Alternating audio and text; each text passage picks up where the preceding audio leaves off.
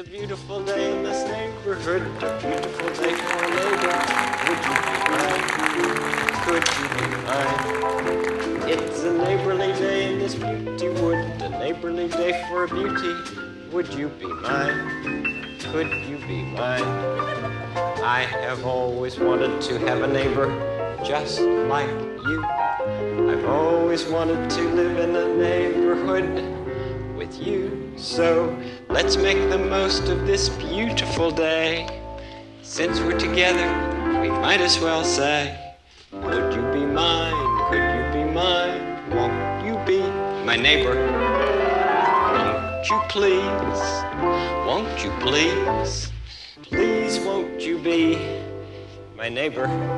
Good morning, neighbors! Celebration Church!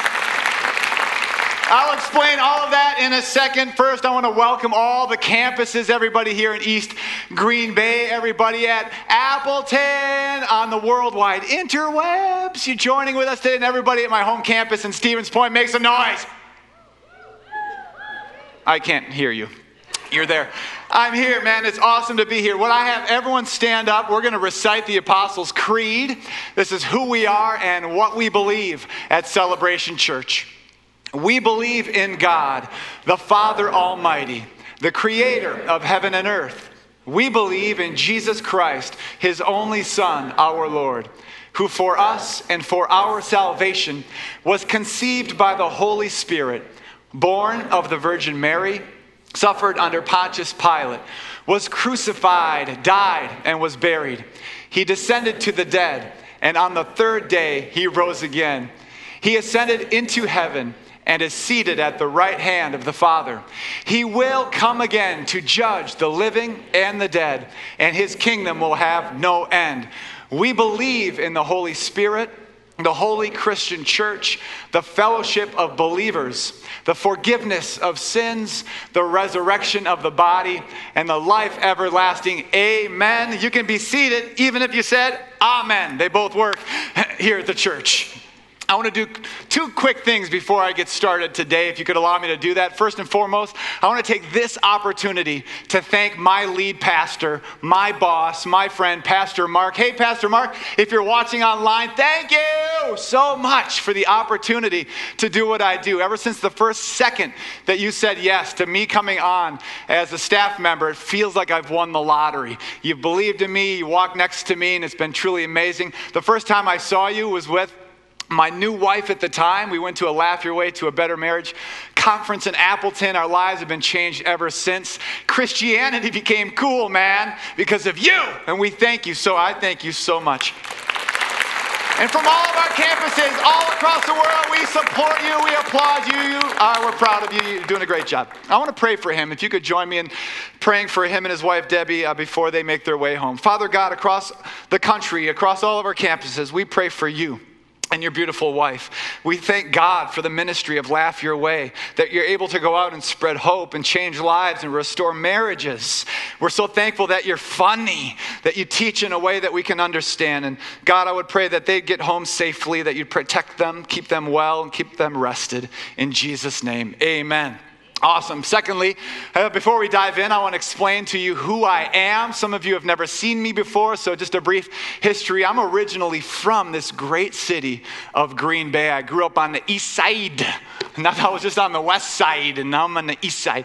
So I grew up just down the hill over there, got a great family. Grew up in a Christian home, a Catholic home. And it was a really good time. And then went to high school. I pursued music. I went to the University of Green Bay to study music. And there was a problem there. There was the word study. And that didn't work for me. So I did what my mother didn't want me to do. I joined a rock and roll band and started traveling around the country with a band called Annex. And we pursued life and we pursued music, and we did that for nearly 10 years. And my heart was not quite there. I mean, I loved it. I loved to be on stage, but my heart wasn't there. And started dating a girl at that time. Let me backtrack. Hey, Jill, before I say this. I love you. We started dating, and she got pregnant by me. And so don't judge me, right? We all have a past here this morning. And so when we started dating, we kind of had this baby, and she's here today, and she's 10. And praise the Lord that he brought me here because of her. But that's a little, and I've got an amazing family, so I'll get to them in a second. So out of this rock and roll band, I knew I was going to have a family. So I did what every good guy would do, is get a job, a real job that made some money. I went to the only place I knew a lot about, and that was a Budweiser distributor.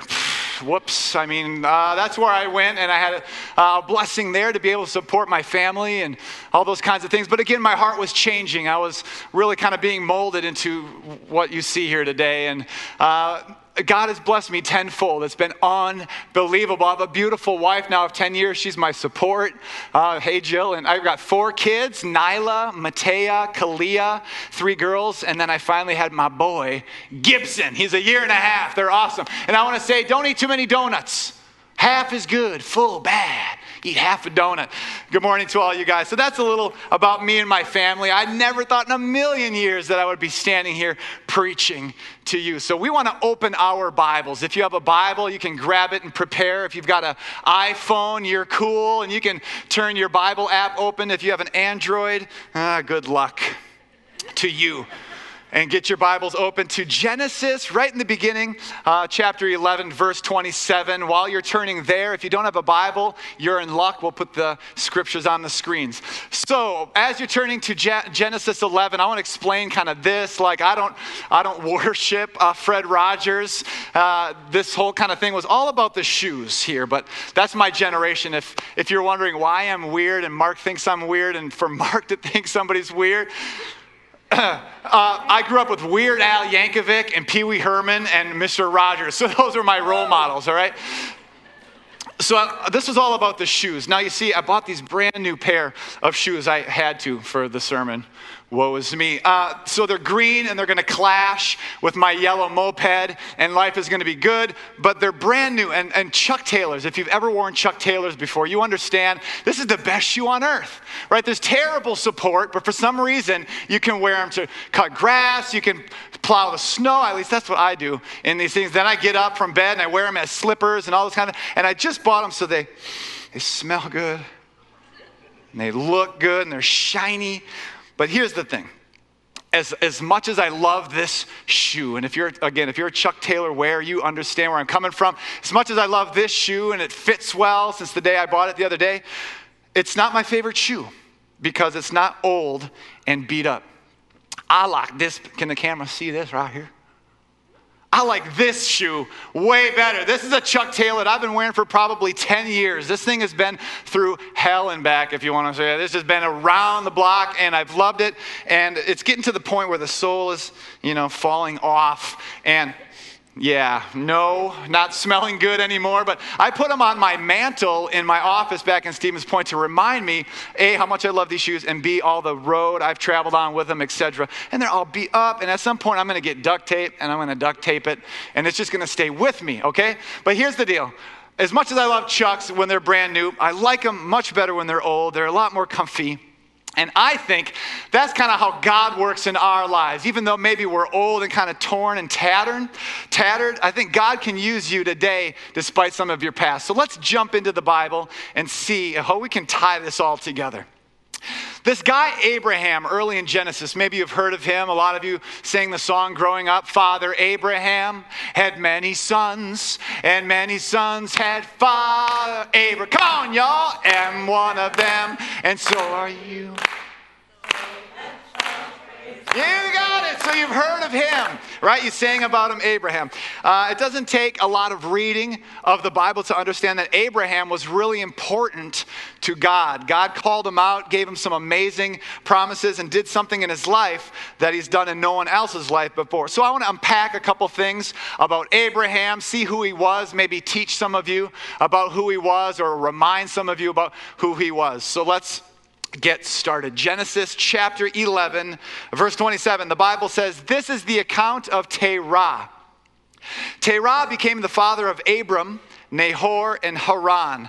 Time out. So why am I starting here? Who is this Terah guy? Well, it's Abram's dad, and I just want to point out that there's a long laundry list of names stemming from Noah and the ark. God saved Noah and the flood and the ark, and then through him he had a son. Noah had a son named Shem, and it trickles down. And so basically Terah here is the great super awesome great grandson of Noah, right? They're all related, and there's Terah, and he has 3 boys. Names them Abram, Nahor, and Haran. So moving on in verse 27, and Haran became the father of Lot. While his father Terah was still alive, Haran died in Ur of the Chaldeans in the land of his birth. So Abram's brother dies, leaving behind his son Lot, and I'm not sure how he died. He just dead. All right, the Bible doesn't give a lot of clarity here, and that's okay. But what we do know is that we can probably assume there's some grieving going on in Abram's family. He just lost one of his 2 brothers, and there's probably some sadness and grieving going on in the family. Right? Can we agree there? Very good. So what happens next in Abram's life? This is just interesting to point out in verse 29. The Bible says Abram and his brother Nahor, they both get married. The name of Abram's wife is Sarai, who apparently is hot. All right, she's a super model. We're going to get to that in a second. And the name of Nahor's wife is Milcah. Weird name. But that's what the Bible says. So verse 30 tells us this about Sarai. Now Sarai was childless because she was not able to conceive. This is really important, so don't forget that. Remember, lineage is important, and all these kinds of things, and having a son back then was really important. And Abram's wife Sarai is not having any luck in the baby department. Probably not a bad thing for Abram that they can practice to have the kids, but it's not working well. She's barren, okay? So this new family here sets out on a road trip to Canaan. Abram and his wife, Abe's dad, and his dead brother's son, Lot, little guy. And they don't quite make it to Canaan, but settle in a place called Haran. And then Abram's dad dies at the ripe young age of 205. I'm going to go ahead and guess that there was no McDonald's, and probably that equals longer life. Not saying that I know anything about that, but maybe. So he's 205 when he dies, right? Just a year older than Pastor Lathan here at this campus. So I'm going to do a recap, all right? One of Abram's 2 brothers dies. He gets married to a hottie who can't have kids. They set out on this pre-minivan road trip when all of a sudden they land in a place where they're not headed. If I'm Abraham, or if I'm Abram, I'm going to guess I'm not excited about my life at this point. God has told me to do some things, and I know there's a lineage here, but I'm frustrated. My wife isn't having any kids, and I can't seem to get where I'm going. Sounds like some pretty regular family stuff, doesn't it? Each of us have a family, and there's always kinds of weird things happening in the family. There's death and confusion and love and marriage and all those things. So those are the things that are happening to Abram. So check this out. Abram's flat out old. He's just an old guy at this point, and kind of like my old Chucks. He's kind of beat up, and he's kind of ripped and torn and tattered. But that doesn't stop God from using him in an unbelievable way. In chapter 12, verse 1, let's go there. The Lord said to Abram, "Go from your country, your people, and your father's household, and go to the land that I'll show you." So I just want to stop and say that word "go." If you have a Bible open today, you can go ahead and circle that or underline that. That's going to be really important in just a moment. So the Lord said to Abram, "Go." Now here are the promises from God to Abram at this point in verse 2. God says, "I will make you into a great nation, and I will bless you. I will make your name great, and you will be a blessing. I will bless those who bless you, and whoever curses you, I'm going to curse. And all the people on earth will be blessed through you."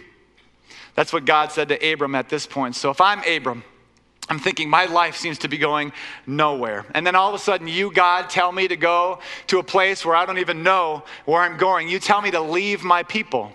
You tell me to leave my country. You tell me to leave my father's household. You tell me to leave everything that I know and follow you. I would have some serious wrestling matches with God at this point. I would say, "Hey, God, remember Noah? How you saved him and how I'm kind of part of that family tree? Wouldn't you, God, maybe want to save me? But my life is a mess right now. And what's up with that? And now you want me to follow you. And I think God simply says, yep. Yes, of course. That's what God said. And I believe Abram had a very real heart-to-heart with God at this moment. Because in verse 4, it says, so Abram went. On their travels through Canaan, there happens to be a famine in the land. Because of this, Abram and his wife, his new wife Sarai, they head to Egypt where they're not short on biscuits and gravy, right? They got it going on in Egypt. Pharaoh is there, he's the king, and he's taking some names and he's cracking a whip and they're getting things done. And there's not a famine in Egypt. So he takes his new wife and heads to Egypt, and we'll see what happens. As soon as they he knows as he's approaching Egypt, he knows there's some bad dudes there that things are probably not going to go easily.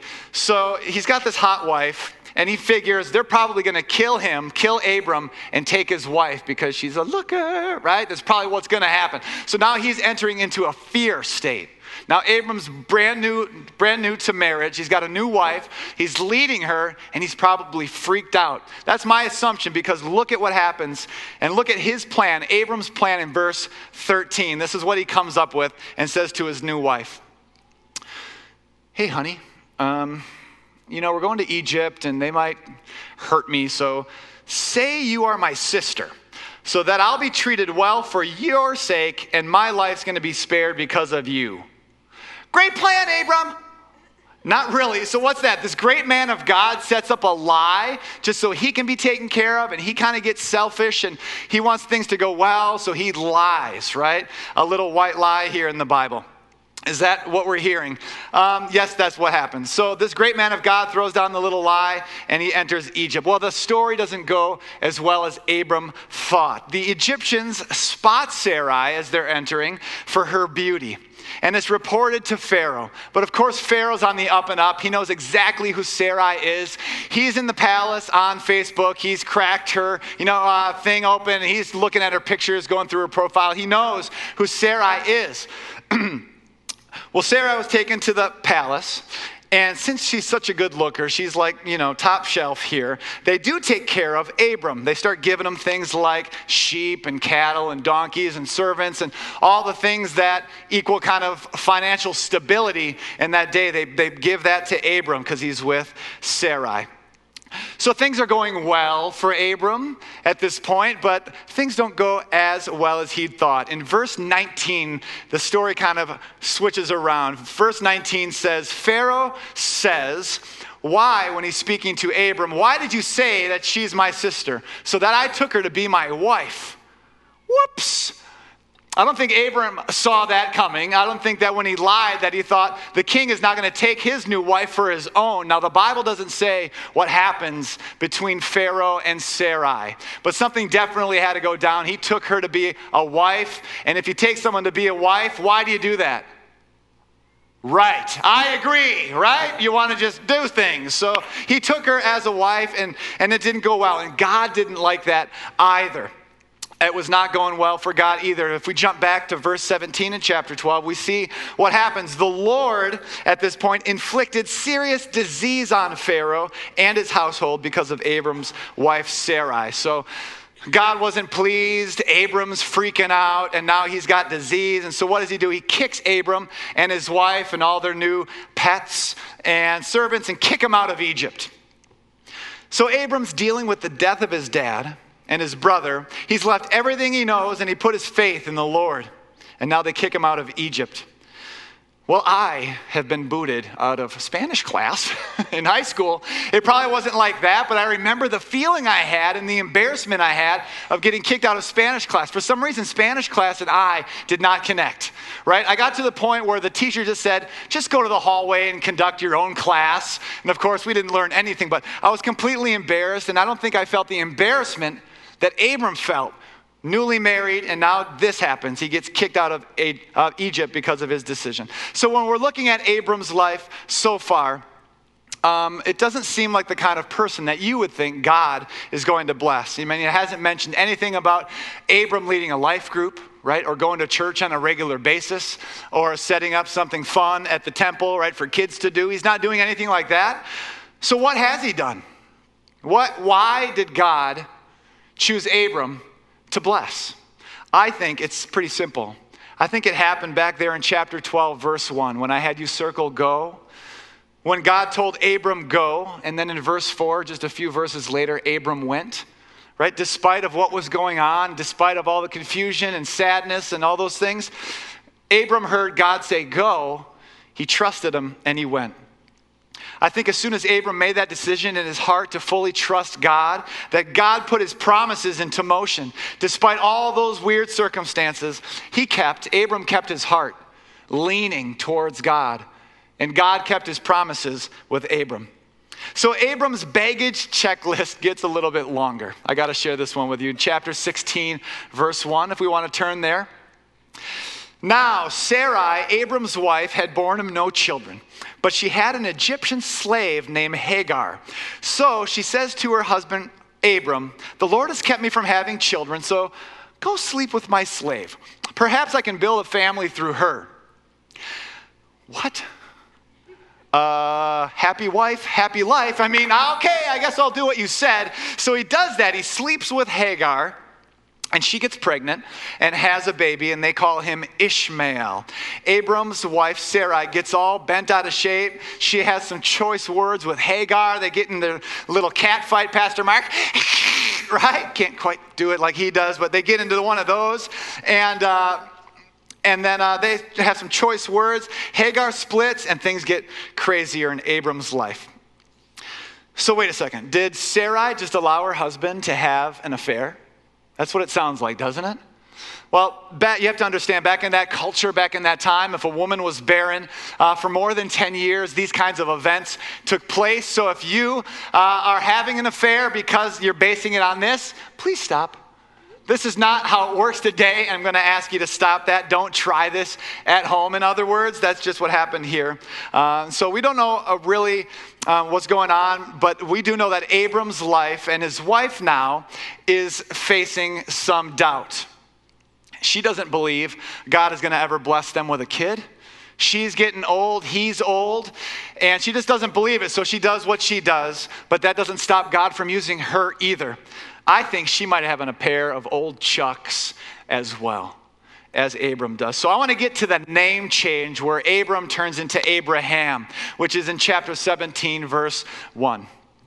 The Bible says this: when Abram was at 99 years old, the Lord appeared to him and said, I am God Almighty. Walk before me faithfully and be blameless. And then I will make my covenant between me and you and will greatly increase your numbers. I've heard that before. I'm 99, right? Sometimes we hear God's promise in our life, and time keeps going on and on and on and on, and we're getting old. So I think Abram at this point is just in doubt, and let's see what happens next after that last promise. Verse 17, Abram fell face down. He laughed and said to himself, will a son be born to a man 100 years old? Is that even possible? I mean, come on, God. Old, right? How does that work? Will Sarah bear a child at the age of 90? He's in doubt. He doesn't believe it. He's laughing, but I think his heart is still leaning towards God a little bit. Well, many of you know what happens next. Chapter 21, verse 1. Now the Lord was gracious to Sarah, as he had said, and the Lord did for Sarah what he had promised. Sarah became pregnant and bore a son to Abraham in his old age, at the very time God had promised him. Abraham gave the name Isaac to him, to the son. So the promise was fulfilled here. I mean, it took a long time. And this is an incredible story, and you can research a little more and find out more about Abram. You just read your Bible right there in Genesis. And to see, but God called Abraham out and made those promises of extreme blessings. You see, Abraham kept his heart always leaning towards God, and God followed through on that promise. God said go, Abraham went. He stayed steadfast, and God's promises came true. This is why the Bible is so amazing. It is so amazing. Many of us can relate to characters in Scripture, and we believe that if God did it for them, that he can do it for me. If God worked in a life like that, of betrayal and denial and confusion and frustration, that, hey, maybe if I'm going through those things, God can do something good in my life. Maybe I just need to let my heart lean a little bit towards him. So Abraham is like my old Chucks. He's old and he's used. But that doesn't stop God from working in his life and blessing him in crazy ways. And this is what God does. He calls us out by name and he says, will you trust me?